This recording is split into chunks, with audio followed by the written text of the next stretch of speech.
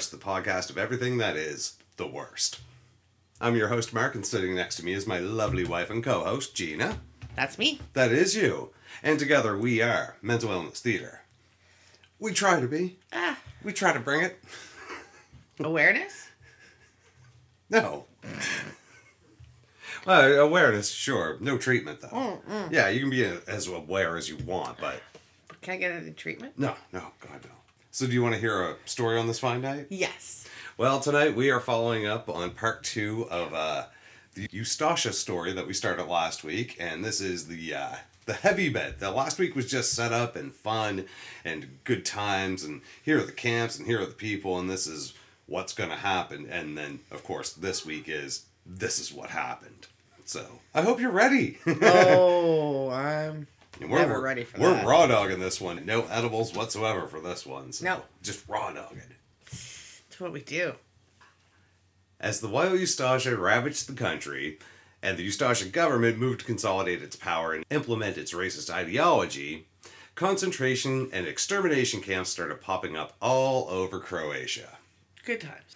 In total, 40 camps were built by the Eustacia in Croatia, with 16 of these being specifically extermination camps. Ugh. So not just concentrating them, but this is where... Well, I mean, you gotta have the shelters and the kill shelters. Yep. Thank you. You're welcome. Thank you for that. That's a wonderful way to put it. Yeah. I mean, it's not a terrible analogy, though. Nope.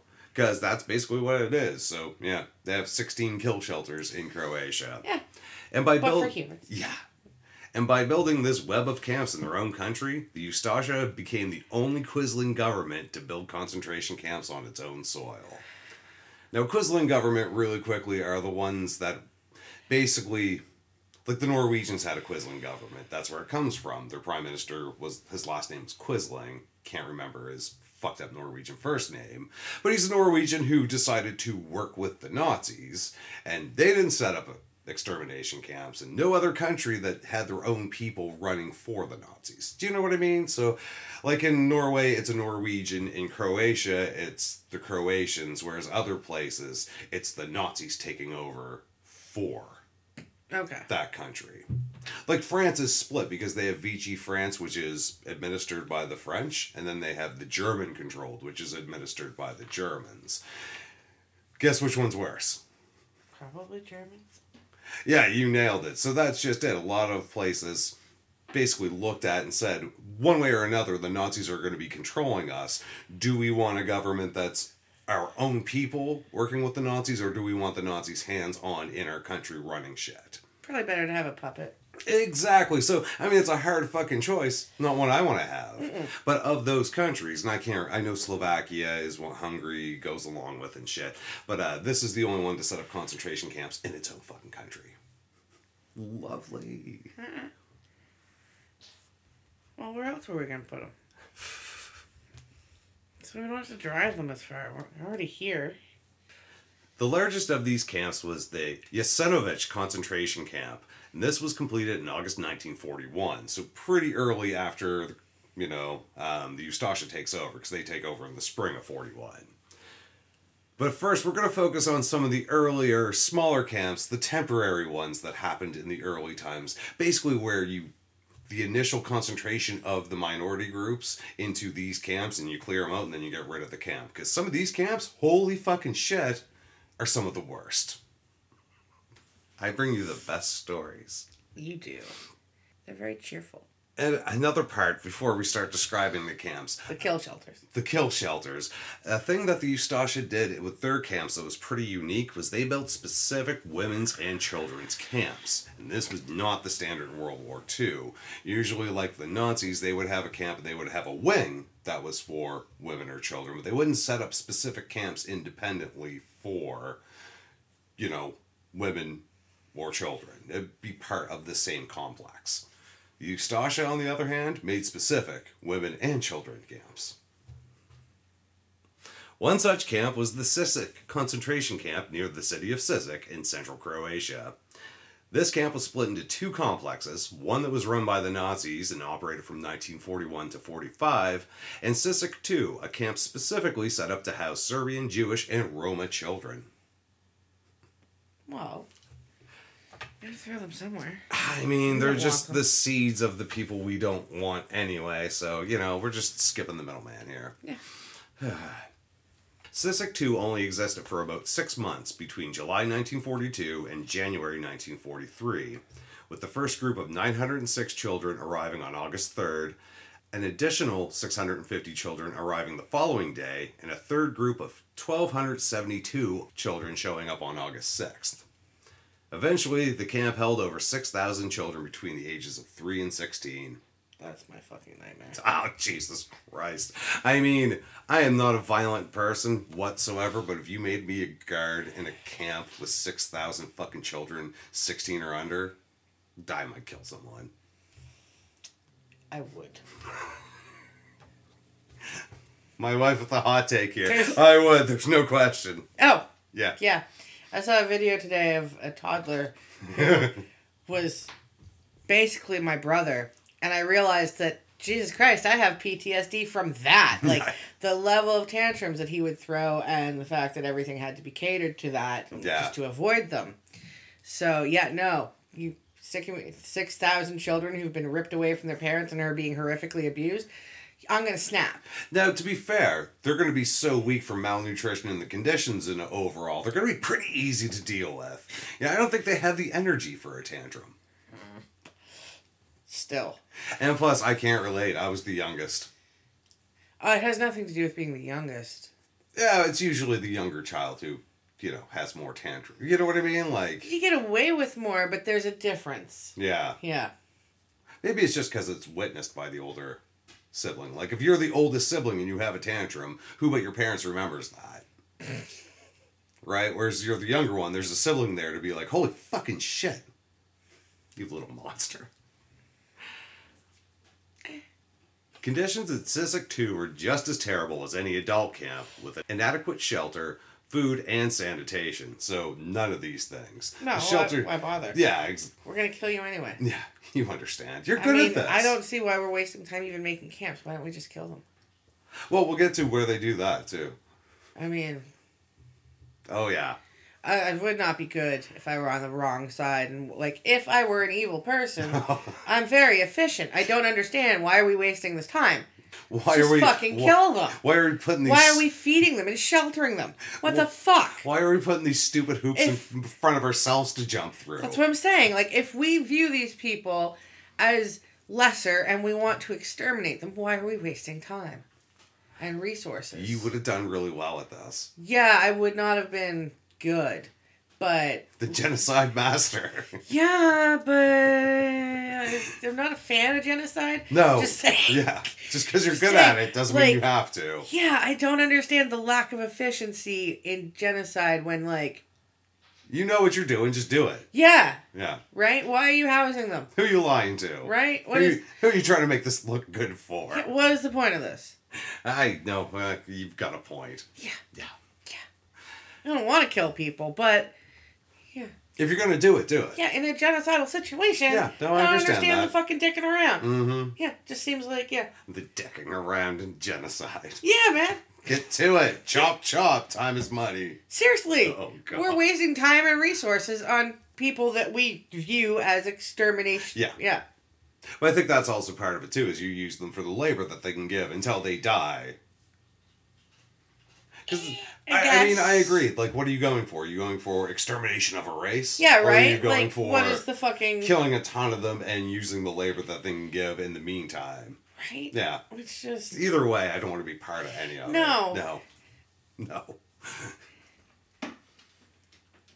So at CISIC II, malnutrition and dysentery just pretty much was an everyday occurrence, and just like the adult camps, guards and staff seemed to delight in torturing the children prisoners. Because, Wow.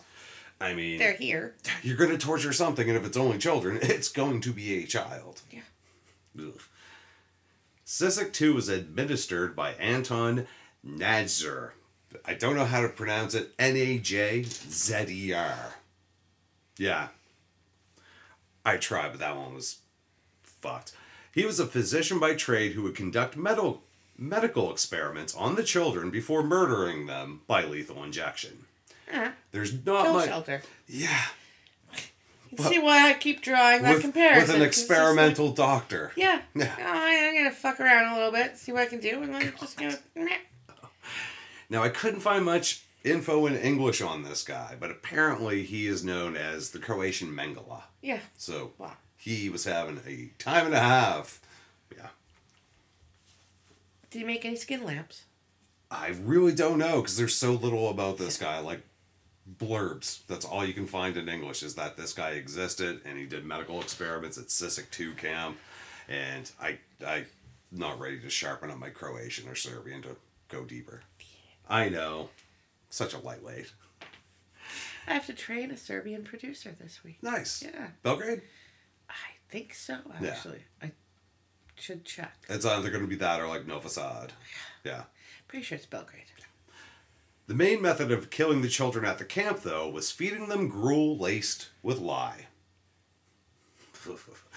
Tasty. The Minister of the Interior of the NDH, so the Croatia under the Ustasha, went so far as to order Sisak 2 and all children's camps to use lye, quote, in order to exterminate the children in a timely manner. See, he was going for efficiency. He was, and this is like the interior of the Minister of the Interior. This is like this isn't some wingnut in the government. No. This is a guy dictating fucking. Yeah. Oh my god.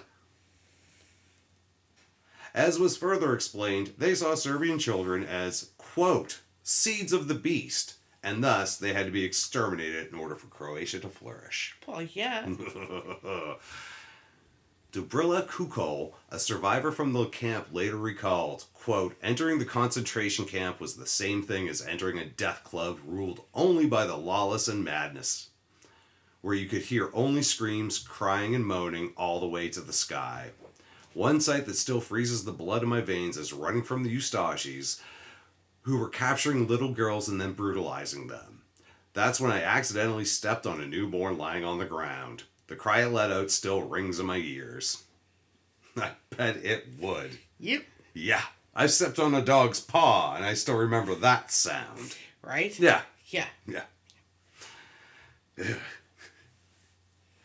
In its 5-month existence, an estimated 1,100 to 1,500 children were killed at the Sisak 2 camp. That's out of the 6,000 kids that went there. They could have done better. They really could have done better. Like, what are you up to? Right? Seriously. At best, you kill a quarter. Yeah. Children. Yeah. Get to it. Right? God. They're little. The fuck? We are not condoning, we're just saying, I mean... Yeah, your numbers aren't great here. But that is part of the Ustasha. They're not so much about numbers. They just want brutal killings. Like, as we'll see, there's never really systematic. It's more of just brutal. Yeah. Not saying that it wasn't a genocide either. No, it absolutely is. It's just so fucking... Yeah. My efficient side is just like, I hate it. No, I totally get what you're doing. What are you doing here? Yeah. What's the end goal? What are you doing? Why are you dicking around? Yeah. If you're doing it, doing it. If you're not doing it, do something else. Yeah. God. I'm so glad I married you. The get it done attitude towards genocide. I mean, if you're doing it, just fucking do it. Yeah. Like, what the fuck? Yeah. Yeah. Love you. Love you too. Woo!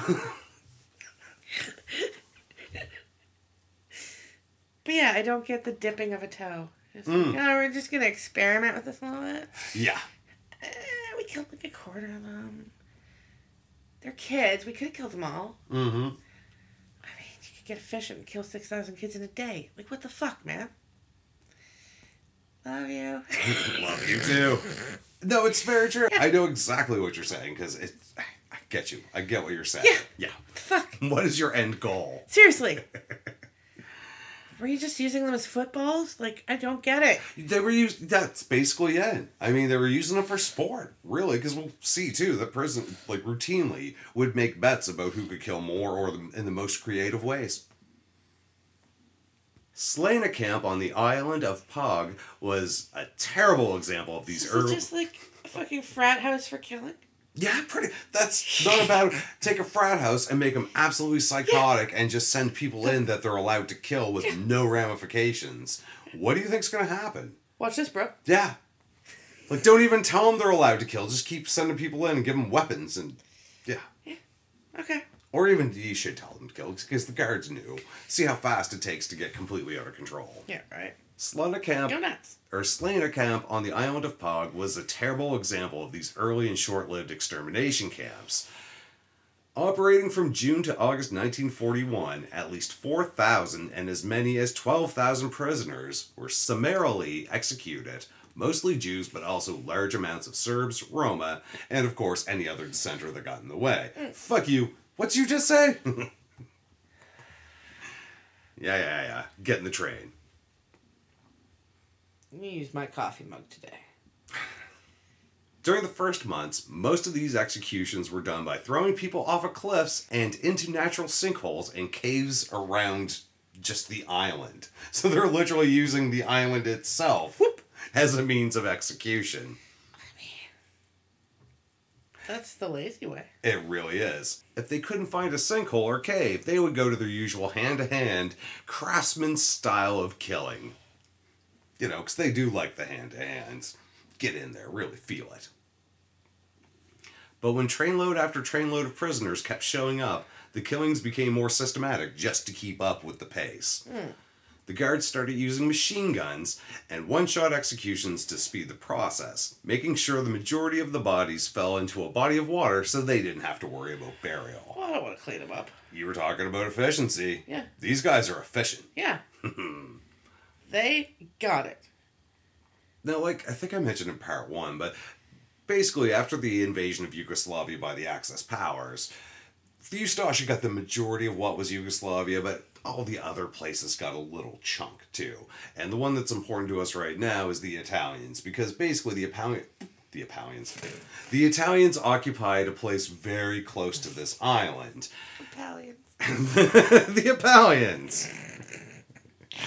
So they're posted close to this island and they start hearing rumors. And then they became very suspicious when drinking water around the region started to become contaminated because of the pure volume of bodies being thrown into natural sinkholes and into the water table.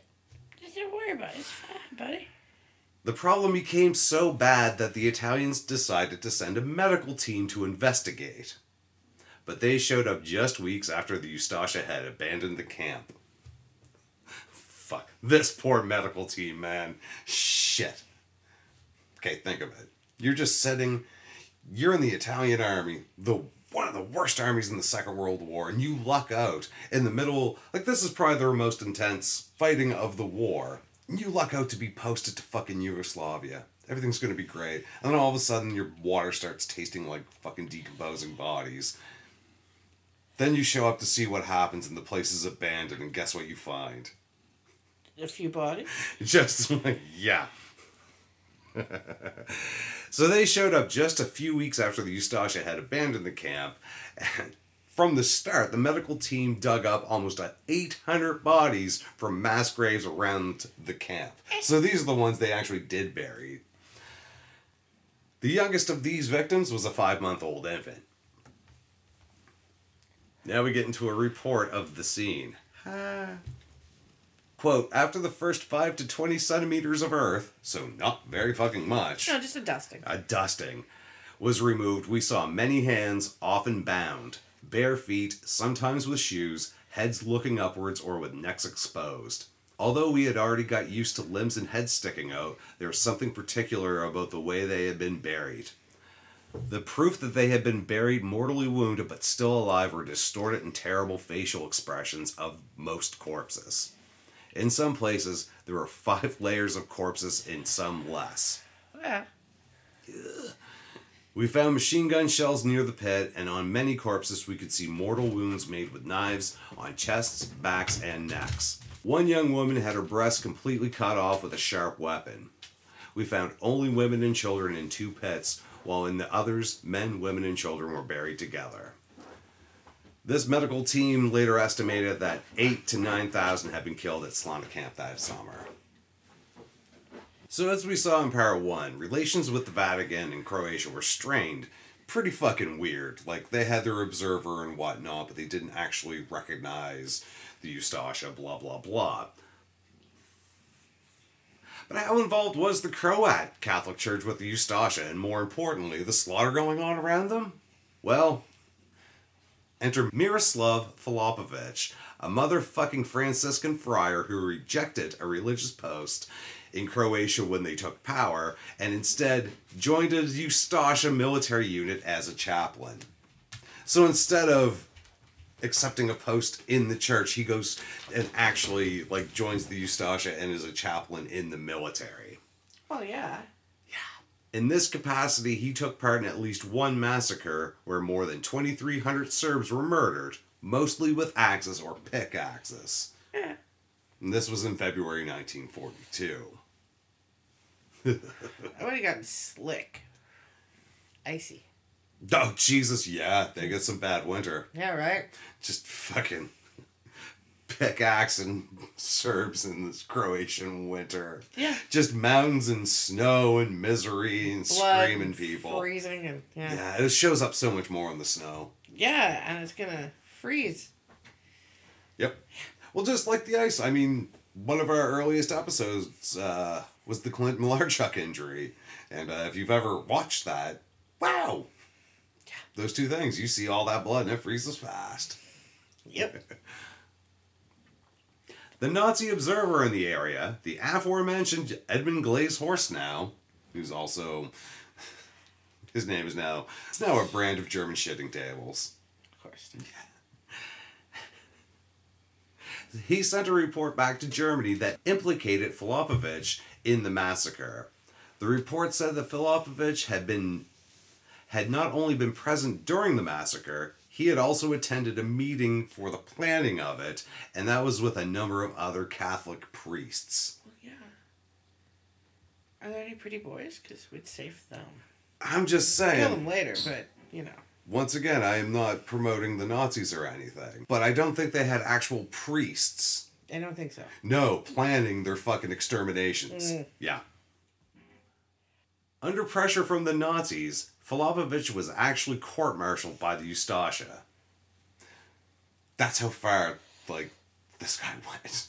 He was that bad that even the Nazis were like, dude, you need to punish this man for what he's doing. Wow. He was suspended from his chaplaincy post, though he was not excommunicated by the Vatican. Of course not. Another camp survivor, Tomo Krakic, described seeing Filipović very often shooting prisoners during public executions and forcing prisoners to kill other prisoners with sledgehammers. Well, I mean, it amuses me. Right? That's what I was talking about earlier. It doesn't seem so much about efficiency and getting that number up there. They like the craftsmanship of it. They like getting their I don't hand. even think that that's craftsmanship. There's no creativity. They're just... Oh, they get creative. But no, it's not. It's more about just brutality. Yeah. Absolute... what's more brutal... Yeah, they're just monsters. Yeah, what's more brutal than making another person sledgehammer or one person sledgehammer another person to death? Yeah. Well, I'm sure there are things, but that's gotta be up up there. there. That's gotta be way up there. I hope it's way up there. I thought you were trying to think of something else. I was just thinking it's probably not as up there as we think it is, sadly. I'm sure there's lots of creative tortures out there. Yeah. Yeah. Yeah, that is true. Yeah. Other witnesses said that Filipović would make bets with the guards on who could kill more inmates or kill them in the most brutal ways. Yeah, which is very, very, very common. Filipović then turned up in the biggest camp, Jasenovac, first as an inmate, but a protected one, before he quickly progressed to being the chief guard in the camp. So I'm assuming, I couldn't find, once again, there's not much in English, but I'm assuming he ended up in the camp because of being court-martialed from the Nazis pressured the Ustasha to court-martial and whatnot. So I assume he ended up in this camp as a protected inmate, and then because that's the way it works, they saw this guy as a fucking sadist. Yeah. Even as a prisoner, he's torturing other prisoners. Make that man a guard. Yeah, right. And then, Clearly on our side. Yep, bootstrapped it to the main guard of the camp. Of course he did. It's a bootstrap story, honey. So Filipović's sadistic nature made him a perfect person to thrive in this environment, and he was given the name Mestorovich, meaning master, which described his overall presence in the camp. He was the master. He liked to be called Daddy. Mm-hmm. They call him Daddy. I got you. I mean, it's true, though, because this guy's nickname? This is Brother Satan. Yeah, Yep. Call me Daddy Satan. Yeah, this is Brother Satan. Let me double check. Is it? Yeah, this is definitely Brother Satan. Call me Daddy. God, I hate this fucking quote. Why did we have to re-record this one? I know, I'm so upset. God. In the words of Survivor, Too sober for this. Egon Berger, quote, "The priestly face of Mestorovich, all made up and powdered, dressed in an elegant suit and green hunter's hat, watched with delight the victims. He approached the children, even stroked their heads. Mestorovich told the mothers there will now be a baptism for their children. They took the children from the mothers. The child whom Father Mestorovich was carrying, in his child's innocence, caressed the painted face of his killer. The mothers, distraught, perceived the situation. They offered their lives for the mercy of their children. 2 children were placed on the ground, while the third was thrown like a ball into the air, and Mestorovich, holding a dagger upwards, missed 3 times, while the 4th time, with a joke and a laugh, a child was impaled on the dagger. Mothers began throwing themselves on the ground, pulling their hair, and began to shout terribly. Ustasha guards took them away and killed them. Oh, yeah? Yeah. Whew. When all 3 children were so brutally killed, these 3 two-legged beasts exchanged money because they seemed to have a bet on who would first stick a dagger in a child. It's not even cool, man. No, so Filopovich, you're just losers. Yeah, Mestorovich, the master, walks in all made up with an elegant suit and a fucking cool green hat. Probably had a feather in it. What a fucking wanker. Yeah. These guys as a whole, you could just say. Oh, yeah, no, they're all awful. Yeah. But some of the things... They're wankers. They're just... Man. According to another survivor, Filopovich was in charge of all the killings at the Yasenovich camp. It was also rumored he sometimes wore Franciscan robes as he participated in the killings, Of course he is. and was thus given the nickname Brother Satan. Which, I mean, apt. I hate him. Some nicknames are more apt than others, and Brother Satan for this guy, Filopovich, works. That's how it does. Holy shit. As mentioned, the largest camp was the Yasenovich camp, which was not a single camp but a complex of 5 with a total capacity of 7,000 people. It began as Yasenovich 1 and 2, camps that were built quickly during the start of the Ustashi's reign. So these were just throw together, get them up, we got some camps, let's get this started. From these 2, they were used as the base for building Yasenovich 3, also known as the Brickyard. This is because it has a gigantic furnace for making bricks, and that furnace could be used for other things, which we'll see. Convenient. Right? And Yasenovich 3 was completed in the fall of 1941, at which point the first 2 camps were dissolved, with the prisoners either moved to the Brickyard or just simply left to die. Yeah, You guys are too sick. Thanks for building it. You're too sick to live there now. fuck it. Bye. See ya. Not that I've ever worked construction on places that I would never be able to afford to live in, but not quite the same. Right. Not exactly the At least they same. didn't leave you to die. They didn't. Thankfully. I mean, construction's rough. Those guys are fucking assholes, but They didn't leave you to die. no one ever left me to die. Yeah. In late 1941, Vyacheslav Lubavitch used the knowledge he had gained in Germany to streamline the Ustasha's death camp process. And in January 1942, he ordered the building of a fourth camp at the Yasenovich complex. This camp focused on leather production, and as such, was known as the Tannery. Well, we got all the skin. Oh, fuck. I was gonna do the tannery joke because, I mean, processing leather is a disgusting, horrible process. Yeah, but we got all this. And you went straight to the human skin. Why waste it? This is from the child camp. This is baby skin. Yeah, it's soft. I daggered this fucker myself. I put my powder on my face. I don't like Brother Satan. No. Yeah. But I'm sure this was a great camp because, I mean, Jesus, a tannery itself is bad enough. A tannery in a fucking concentration death camp? Oh. At best, you're standing in urine all day. Stomping At worst, on leather. you're processing human skins in urine all day. Yeah, well, beaten by a guard because you're not stomping in the urine hard enough. Yeah. And you know that you're going in the urine later. Oh, God. Finally, a fifth camp known as Yasenovich 5, or Starogradiska, was built specifically to house women and children. Because, they need their own space. Their safe space. It was very safe at all. Lubavitch became the commander of the Yasenovich camp, and in a short time, he found a protege that was just as terrible as he was. They love when that happens. He swiped right and just found the right person. Oh, this guy. Yeah, that one. Yeah. He's literally turning a baby inside out in his profile picture.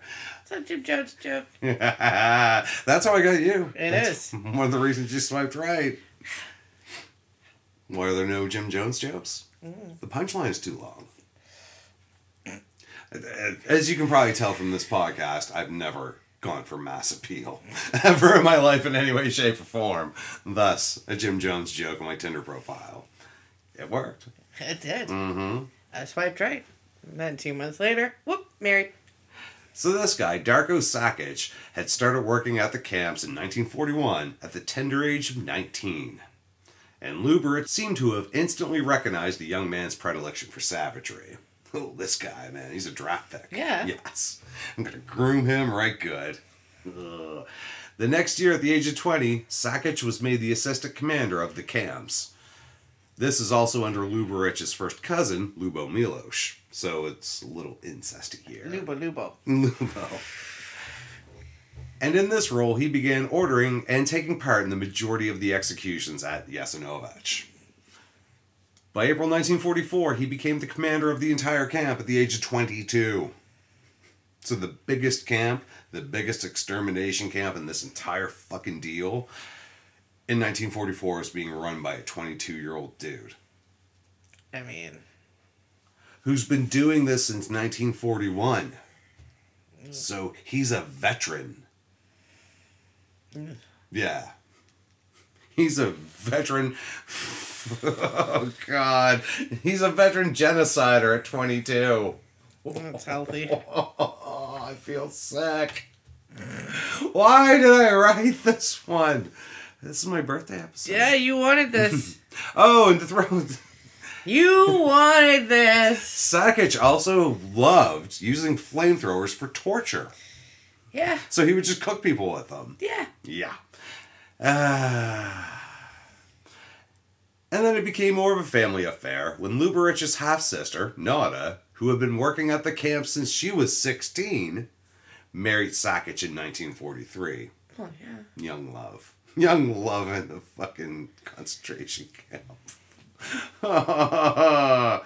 We really bonded tearing that one Serb to pieces. That is not how we bonded. No, we pitchforked his intestines over the tree so, all the other Serbs would see it the next day.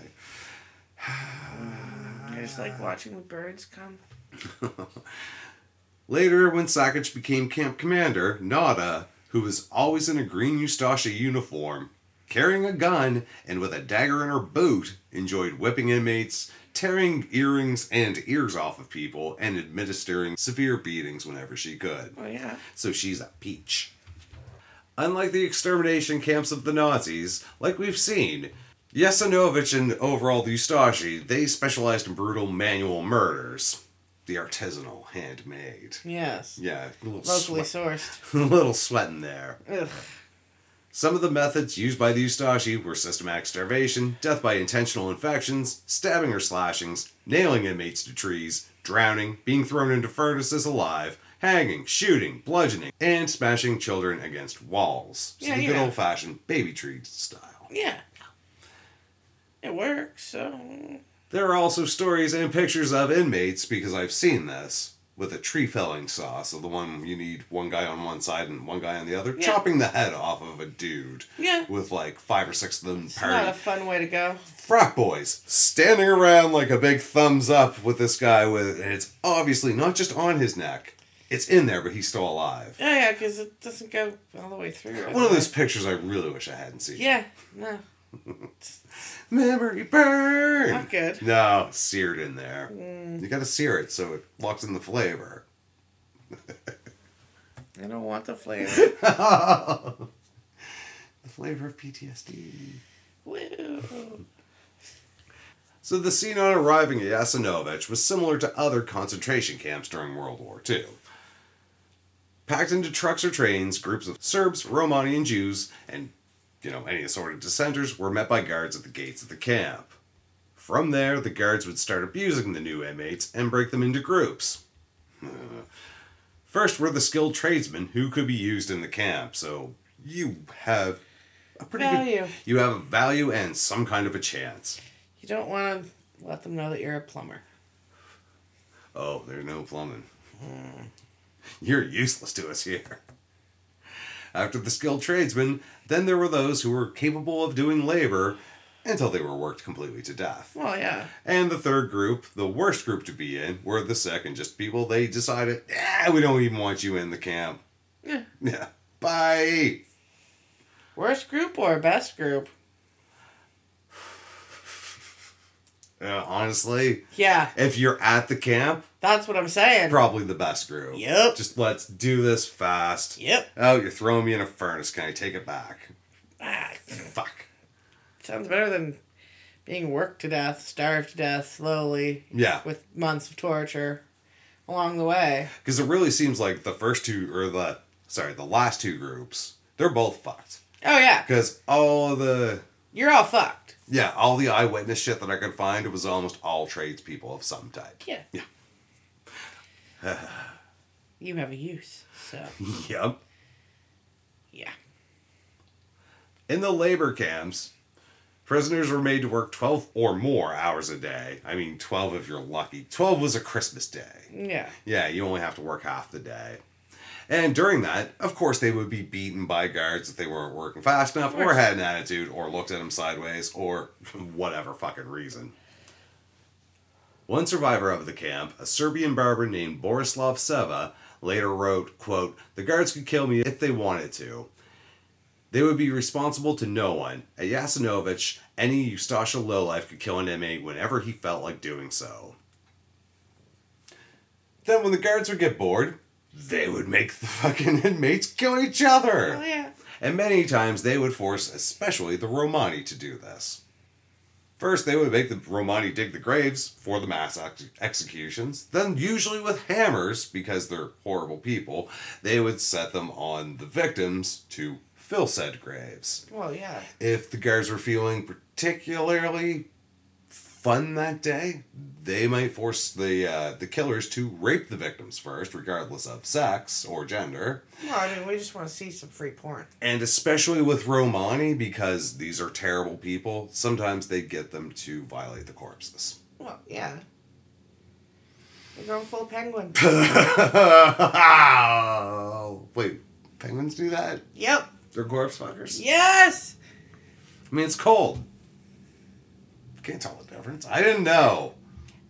Penguins are horrible. That's a bad defense. I didn't know she was dead when I had sex with her. I thought she was just almost dead. Hey, I like my way of getting out of murder. I didn't kill the woman. I simply had sex with her body and left my ejaculate inside. It's not a great way. I mean, no, fuck, that's bad. That'll be cut. That was your husband saying that. Penguins!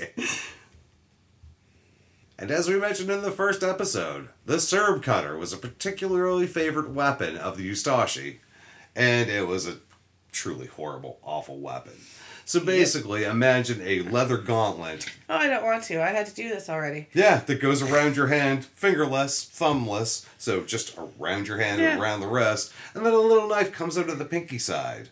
And that's basically it. It's curved a little bit back towards your body, and it's made for slashing, stabbing, gouging. Just take your fucking pick. It's sharp and pointy. Originally, it was used to thresh wheat, but, firm weapons... It makes such effective killing weapons.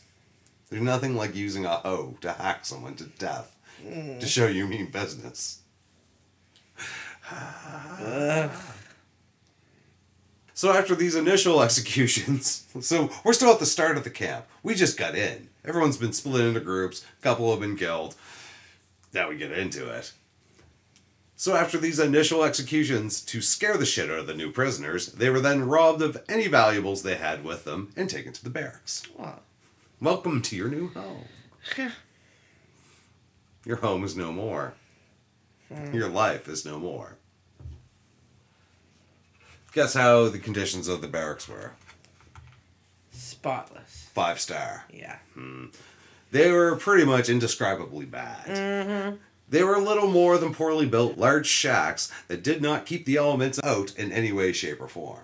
So, rain, sleet, hail, it all comes inside. Doesn't matter. What fucking death wasps. You're praying for wasps that'll kill you at that point. They lacked any semblance of sanitation, with no water, no plumbing, and bodies were left until guards decided to move them. I don't feel like it right now. And because of the conditions of the camp, vermin, take your pick, they were there and they were enjoying it. Because the worse the human condition gets, the better the vermin condition gets. Party time. Yeah, right? And accompanied with that, of course, was every disease under the fucking sun. You name it, you can get it at these camps. Oh, yeah. Yeah, without even trying. Sure, a few new diseases were created there. God. Just dysentery mixed with whatever. Liquid shit fest. Speaking of squalor and shit, let's talk about the toilet situation. With no running water, open latrines with shaky planks over them were the norm at the camp, and it was very common for inmates to just slip out of exhaustion while they're trying to take a poop and fall into the open latrine.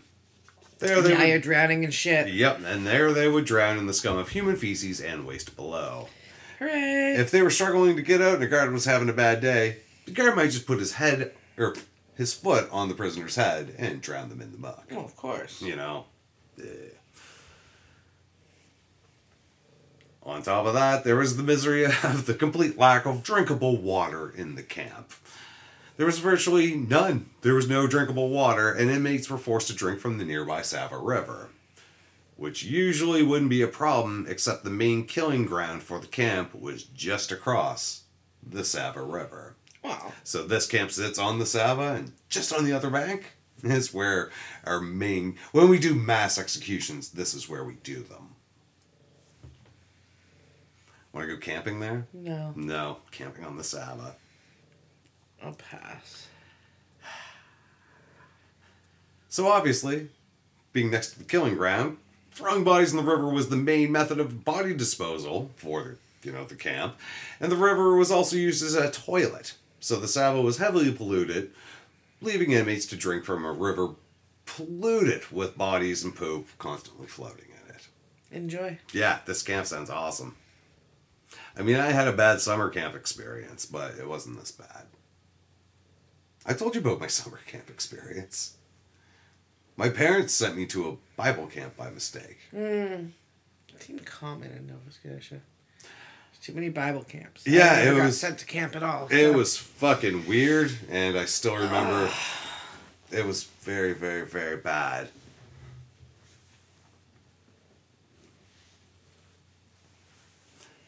So one account of this execution site, which was known as Gradina, was by a Serbian barber called Borislav Sava, and he had a quote a little bit earlier. He was called to Gradina by a few guards to cut their hair and shave them while they were working, which means murdering the shit out of everyone there. Oh, yeah. Quote, Eustatius were making a fire. Here and there they made a fire. They made holders for a spit and got closer to the fire. They brought one in chains. He was so tied in chains, arms tied. They toppled him down to the ground. They took the spit, they pierced him in the ass, legs tied on the spit holders, and roast him alive. Sounds like fun. Happy birthday! Happy birthday. Still a quote. They eat and drink next to him. They are drunk. They are having fun and enjoying themselves. They drink next to him and eat. How could they eat and drink? Now they are singing. It is not far from me, some 10 to 15 meters, so 30 to 45 feet away. What can I do? That was the worst scene for me. There were 5 or 6 Eustatias. Those were not gypsies. Gypsies would beat you to death with mallets. That's different.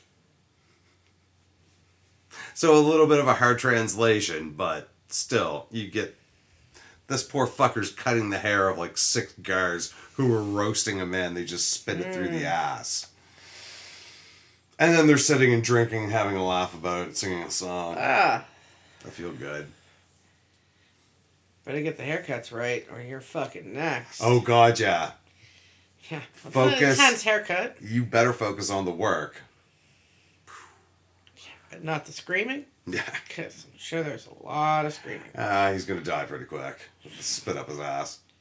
While being roasted alive, I would hope you die pretty quick, but I would think you probably wouldn't. I'm sure they found a way to make it not quick. It's not necessarily a quick death. No. Yeah. So yeah, that's the killing ground where they're just dumping all the bodies into the river, which is the only river to drink from. Perfect. Wonderful. Living their best life. Now we roll into the food situation. Almost every meal was straight up starch and water. So just have some flour. Have some flour. Varying in consistency from almost water to a thin gruel. Every now and then, dinner would be a soup of water with a few cabbage leaves floating in it. So, there's your greens. That's your Sunday dish. Get your nutrition. All food in the camp was served in the only personal possession inmates were allowed to have outside of their clothes. A 0.14 liter or 14 fluid ounce bowl, and if an inmate lost their bowl, they would not be given any food. Of course not. Life in the camp was so dire that a major problem for the inmates was having their food bowl stolen by another inmate so they could defecate in it. So sorry you can't eat today, but I need to poop. I got the cabbage shits. Yeah. And it's now in your food bowl. And there's no water. No, there's not. Go clean it in the river. Which, oh, God. At least there's not a body floating in your bowl. Yeah. You're going to get poop either way. Yeah. The poop is part of the equation now. It is. Ugh. Could you imagine the smell of this camp? Fuck. In the winter of 1941-42, rough conditions and exposure to the elements caused serious health problems to the inmates of Jasenovac. Some 300 inmates were held in a barracks used as a, quote, hospital, where gravely ill and feeble inmates were kept with no care whatsoever. On February 1st, 1942, the hospital was liquidated, with any of the remaining inmates being straight up executed to free up the space for other sick patients. To repeat the process. I don't see why they were bothering letting them linger on in the first place. Yeah, right? Why even... Yeah. But that's my efficient side kicking in with... What are you guys doing? A lot of your actions are just fucking stupid. It's part of the torture, too. We want you to suffer sick for a while. Then we'll let you die. So all of this was so bad that the Nazis grew frustrated with the Ustashi, but not because of their vicious methods. They got pissed off because they weren't focusing enough on the Jews. You gotta get the numbers up, man. Right, you're not being efficient. You're fucking just all over the place. Get your shit together. Kill the people we want you to kill. You're killing the wrong subhumans. Yeah. Get in line. You're killing the wrong subset of subhumans. Right? If you want to kill that set of subhumans, you gotta kill our set of subhumans first. There's lots of time, guys. Yeah. This is the 1,000-year Reich, and we're not going anywhere. Get to it. The leader of the Ustasha, Ante Pavelic, went so far as to call the Jews only the third biggest problem to a sovereign Croatian state. But under increasing pressure from their Nazi overlords, the Ustasha would focus more and more on the Jews as the exterminations went on. Well, we gotta do what we gotta do. We gotta keep, our boss happy. Yeah. Always gotta keep the boss happy. Keep him sweet. Right. Don't want him all up your ass watching everything you're doing. No. Definitely don't want him in here. No. In some ways, the Ustasha's like me. Avoid your boss at all fucking costs. The total number of victims killed in Jasenovac during the war is highly disputed, but over 80,000 victims have been identified, with some estimates going as high as 700,000 in some post-war reports. Though this seems a little high, and the usual count is about 100,000, but some Serbian estimates put it much higher. Funny thing is, though, this is such a propaganda tool in Croatia and Serbia now, it's really hard to pin down numbers. Yeah. And just like to point out once again, all of this went on with the full knowledge of the church. Our favorite guy, Father Krunoslav Draganovic, worked as the fucking camp chaplain at Jasenovac, and this was after his term stealing the property of Ustasha's victims in the Bureau of Internal Colonization. Because if you remember from episode 1, he's the guy, when these people were carted off, he took control of all of the property, and of course it all went to the state. Yeah. He did not make himself rich. No. Yeah, so now he's showing up as the camp chaplain at Jasenovac. And it's like, fuck, man, you're just a scumbag. Not surprisingly, the Ustashi's insane tactics made them extremely unpopular in their country, regardless of race or religion. Especially by the end. Of course the Croatians were big into them at the start, but honestly, even by the end, it was kind of like, this is out of control. Yeah. Like, fucking shit is, whoa, what happened here? And by the time the Ustasha fell, all but the real hardliners had stopped supporting them. Even the fucking Nazi SS was shocked at the Ustasha's methods. You're just making a mess, man. Polluting your own rivers and shit. Stop playing with your food. Yeah. And I don't mean they're eating them, but that's all I can think of with the Nazis. Like an annoyed parent trying to tell their fucking kid to stop being such a mess. Yeah, because you guys are a disaster. Stop messing this up and do something productive. Yeah. No! I'm gonna rub the ketchup all over my face. Perfect. Fuck. In a report sent straight to the head honcho of the Waffen-SS, Heinrich the Dick Himmler, it was stated, quote, increased activity of the bands is chiefly due to atrocities carried out by Ustashi units in Croatia against the Orthodox population. When they say the bands, that's bands of partisans. These are the people who basically free Yugoslavia at the end of the war. So this is the bands of partisans that are coming up against the Ustasha. The Ustasha committed their deeds in a bestial manner, not only against males of conscript age, but especially against helpless old people, women, and children. The number of the Orthodox that the Croats have massacred and sadistically tortured to death is about 300,000. And this was in 1942. Yeah. So it only got worse. Yeah, like I mentioned, the overall brutality of the Ustasha was a huge factor in the rise of the partisans in Yugoslavia. Now, they could be their own episode, but in very short, this is where Marshal Tito comes from at the end of the war and rules over Yugoslavia until 1980, because he could legitimately say, we didn't side with anyone and we fought these. Did you see who we fought? Yeah. They were literal human. They had a brother, Satan. As with the total deaths at Jasenovac, the total number of people murdered by the Ustasha is highly debated. An estimate of 30,000 Jews and 25,000 Romani killed, with almost the same number being deported, seems to be the most solid estimate. And these the numbers for the Jewish people and the Romani are a lot more solid. Yeah. Because they're not used so much for propaganda. Funny about that. And this gutted the Romani population in Croatia, with the number deported and murdered representing almost all the Romani in the country at the time. So there were about 50,000 Romani at the start of the war. At the end, there's like 0. Yeah. If you don't get out, we'll kill you. So in that sense, and right, they were efficient there. And like we mentioned, the number of Serbs killed depends on who you ask, but the most credible estimates seem to fall in the 300 to 350,000 range. Once again, tons of controversy. Croats try to play it down and say, "Nah, it was war, just a couple got killed," and the Serbs try to make it sound like there were 2 of them left at the end. Of course. Yeah, exactly. The College of San Girolamo degli Elrici in Rome was basically the center where Croatian priests were sent to be trained by the Vatican, but this was far from its only function. During and after the war, it was also the center of Ustasha covert activity, on top of running an underground that helped Ustasha war criminals escape Europe after the war.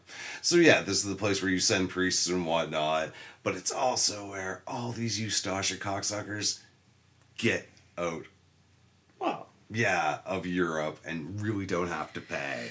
why would we have consequences? God. The Ustasha... For our actions? That doesn't make sense. I know. I'm a white man. I'm not used to this. The Ustasha affairs at San Girolamo were coordinated by the secretary of the college, good old Father Krunoslav Dragonovich, showing up once again. Of course. In 1943... Can't shake this motherfucker. He's like herpes. Yeah. Once he's there, he's there. You're not getting rid of him. In 1943, he went to Rome allegedly as the representative of the Croatian Red Cross and to coordinate Ustasha affairs in Italy. When the partisans succeeded in dislodging the Nazis, Italians, and the fucking Ustasha, members fled to Italy in an attempt to not be executed for their crimes against fucking humanity. You know. Taking advantage of the contacts inside the International Red Cross and other refugee and relief organizations, Dragonovich helped Ustasha fugitives flee to South America by providing them temporary shelter and false identification documents. So here you go. Here's everything you fucking need. Here's your new identity. Here's your new passport. You need a way there. You need some luggage? I'll sell you some fucking luggage. What you need? See ya. I stole it from everyone we killed. I got what you need. Fuck. Once the documents were ready, Dragonovich would set up transport for these fugitives to South America, primarily, of course, to Argentina. Yeah. At least 34,000 Croats and Nazi collaborators fled to Argentina after the war, all of whom were given amnesty by the Perón government in 1950. It's been 5 years. It's fine. Yeah, don't worry about it. They're good now. Yeah, I know you were literally throwing fucking thousands of people into sinkholes a couple years ago. But you seem cool now. Yeah, we like you. Yeah. You're alright. Right, let's get a beer. Fuck. I want to have a beer with this guy. I really don't, man. Yeah, no. Jesus Christ. No. And Dragonovich, as a true human shitbag, also personally profited from these rat lines. No shit. Of course What's he the fucking... point of doing it if I'm not profiting? You think this is free, motherfucker? Yeah. Knowing the desperate people were ripe for exploitation, Dragonovich allegedly charged refugees as much as $1,500, which is about $25,000 today. Yeah, that's reasonable. Honestly, to save your fucking life, yeah, it is. Yeah. For false documents, and charged each refugee the equivalent of $10,000 today for the transport to South America. So in total, you're probably looking at $35,000 to get out of Europe. And not get executed? And yeah. never have bargain. to answer... For your crimes? Yeah. Bargain. Yeah. For one murder, that's a bargain. For a whole genocide, I mean, you're fucking laughing. Or, according to my wife, a half-assed genocide. They were not efficient. Get your shit together. Seriously, are you here to kill or are you here to fucking dick around? Are you a Serbian? Actually, it doesn't work. It's because it's Croatian. I was going to... Serbican or Serbicant. But they're the ones getting killed, so it really doesn't work. Yeah. Yeah. We're being fucking erased by these assholes. Ah. The most important Ustasha member to flee Yugoslavia was the leader of the pack, Ante Pavelic, who ended up in Argentina, of course. As one does. Although there isn't concrete evidence that Krunoslav Draganovich helped Pavlich to South America, Pavlich did stay at the college after fleeing Croatia disguised as a priest, so he's at San Guillermo, or that's how I'm pronouncing it, because my So I guess we should be house hunting in Argentina. I mean, we'd get their descendants now. Yeah. Fuck. Pavlich was eventually given Spanish papers and was transported to Argentina on an Italian boat in November 1948. So he actually stayed at that college for 3 years. Yeah, just hanging out. Yeah. Just hang. Like, how the fuck did they not get him? Probably because it's a Catholic fucking church thing. And it's like, oh, it's consecrated Holy Land. Exactly. We can't let you in here. Right. Then they should have just set the whole fucking thing on fire. Would have been smarter. Does someone still have a tank laying around? I mean, the war's just over. Can we shoot the fucking thing? But it's a church. It was. Now it's fucking rubble with Draganovich and fucking Pavlich inside, which I feel good about. I'd feel okay about it. I'm doing all right with that. Pavlich got to live in Argentina for almost a fucking decade. Almost 10 years. And he worked as a security advisor to Juan Perón, and he stayed politically active. So he didn't go into hiding. He didn't have to hide himself at all. No, he's fine. He became the security advisor of the fucking the president of Argentina. Yeah, don't worry about it. And he kept spouting his bullshit. Yeah. Nonstop. Fuck. He even created a government in exile for Croatia in 1951, which led to an assassination attempt in 1957. Yeah. Thank fuck someone took a shot at this guy. Yeah, but they missed. Yeah, but still. On the anniversary of the creation of the NDH, which was the name of the Croatian state under Ustasha, a Serbian national shot Pavlich multiple times as he was exiting a bus in Buenos Aires. After this attempt on his life, Pavlich moved to Spain, where he died in 1959 of the long-term effects of the assassination attempt. So it was a long term. He got shot in 57 and it didn't kill him until 59. I hope he fucking suffered. Oh, he suffered. Nah, I hope so. Unfortunately, shitbag Draganovich wouldn't get such a deserved fate as Pavlich. No. No, because life's not like that. No. After helping people like fucking Klaus Barbie, the butcher of Paris, get to South America through his rat lines, Draganovich was able to stay in Europe and worked on and off with American intelligence agencies. Yeah, because he's cool. Yep, because it's the Cold War. And he probably said, well, I'm anti-communist. Good enough for us. And this was mostly during the Cold War years of 1959 to 63, when literally anyone they thought would give them intelligence would get on a payroll. Yeah. Someday we'll also do a really boring history one for everyone. The years of lead in Italy. Oh. It's basically Operation Gladio, the one they mentioned in Archer. It's all based on that, the stay behinds to make sure Italy didn't go fucking communist and it became its own fascist shit show, and they just, it's so bad. Terrible, terrible shit. Anyway. Later, Draganovich was dropped as a source for information because he was unreliable and he made outrageous demands. In the early 60s. How outrageous do your demands have to be, and how bad does your info have to be for America to be like, I don't know, man. You're pretty fucking useless. If you ever have to flee the country, though, I can help. Yeah, I'm good at that. Draganovich would make it back to Yugoslavia in 1967, and despite some protest, he was able to live as a free man until his death in 1983 at the age of 79. Sense. Fuck. Yeah. Good old brother Satan, or Miroslav Filipovich, was one of the few Ustasha to get a well-deserved death sentence. Fuck you, brother Satan. Yeah. After being captured, Filipovich was put on trial in Belgrade, the capital of the reformed Yugoslavia, for war crimes. Filipovich denied some of the crimes he was accused of, but he fully admitted to others, and he was found guilty because he fully admitted to some of the crimes. Yeah, Fuck. Not the best plan if you're trying to get off a trial. Admit to a crime. It's a really good piece of advice there. Don't admit to crimes. Yes. Okay. Yeah. Don't openly admit to crimes. I mean, fuck. There you go. Yeah. Yeah. You're on your way to being a defense lawyer with that one. Don't admit to crime. On his way to the gallows, Filipovich chose to wear his Franciscan friar robes as he was hung. Ugh. Yep. Eye rolls were audible. That was a good loud. one. The post-war legal fallout for the Ustasha wasn't even close to what one would hope for.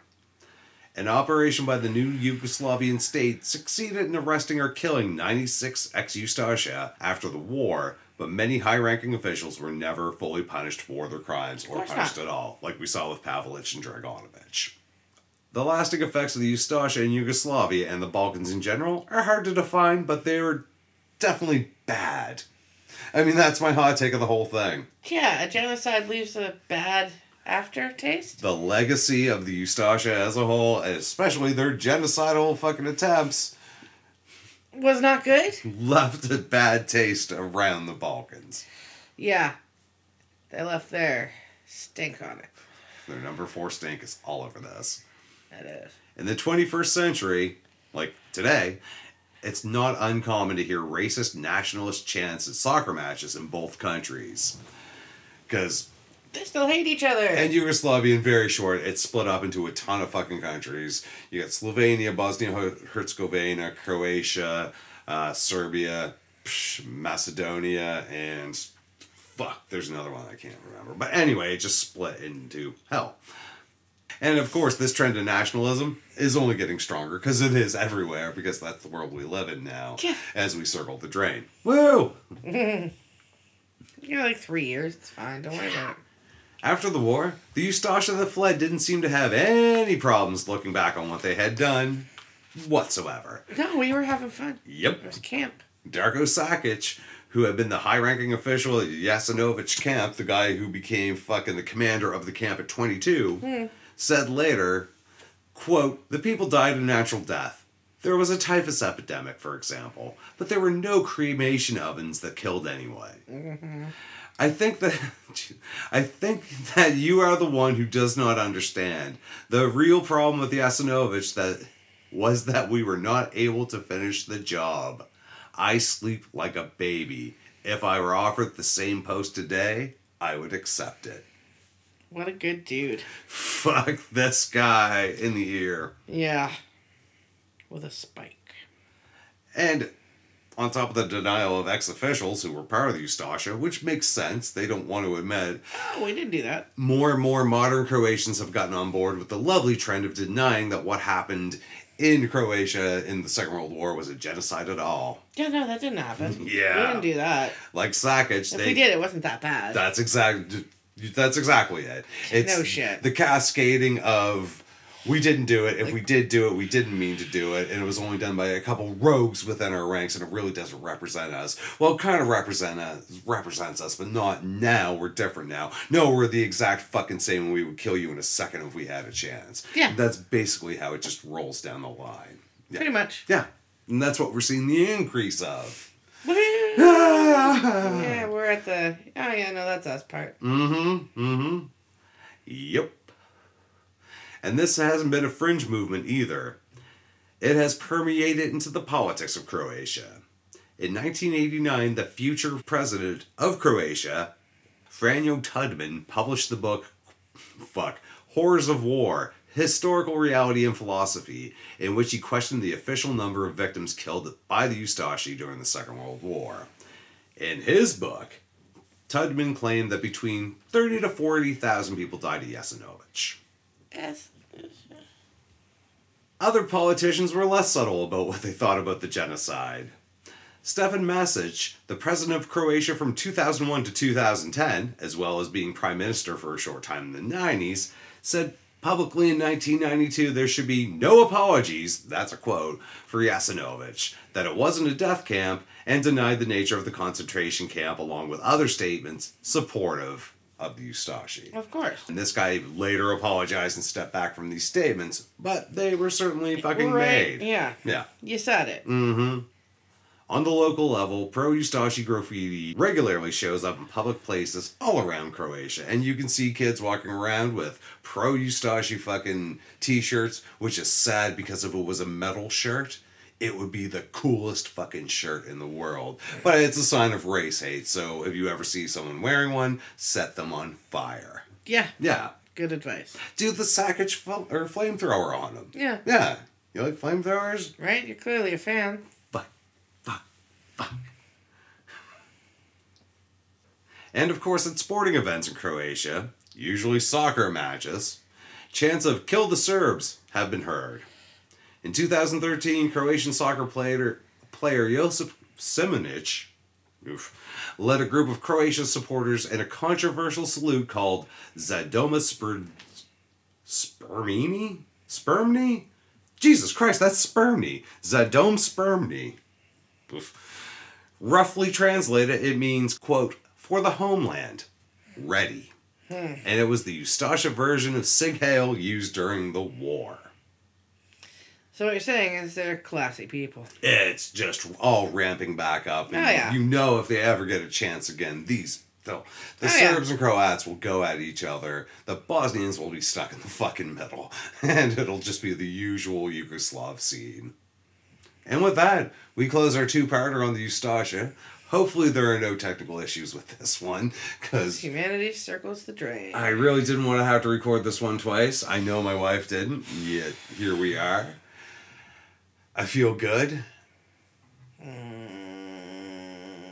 How do you feel about humanity? But yeah, you could also see all this in the wars in the 90s in Yugoslavia. It was all the same shit. It just wasn't as one-sided, basically. Yeah. Yeah. You had sides that could fight against what was happening instead of fucking villagers who have no idea, and then all of a sudden some asshole shows up in a green uniform and packs everyone in a truck and sends the truck into a fucking sinkhole. Woo. Yeah. Woo! Good times. I'm so glad that's over. Happy birthday to me. Please, God, let it be over. So if you like that story, feel free to rate or review us on Apple Podcasts. Send an email. Talk to us. Anything. Hi. We're here. You look like you have shell shock. I'm just so done. I hate this story. I hated it the first time. I didn't need to go through it a second time so that now it's cemented in my fucking brain. What part did you hate the worst? All of it. I don't want to talk about it. I never want to talk about it again. I don't want to think about it. I am done. I broke my hattie. Wait till we do the 6-parter on Pol Pot. I will jump off the roof. I don't have life insurance, so you're fucked. Yeah. Hey, look. Huge thank you to our producer, Mickey Gorman, for the support and being our first producer. And until next time, have fun and play safe. Bye. Bye.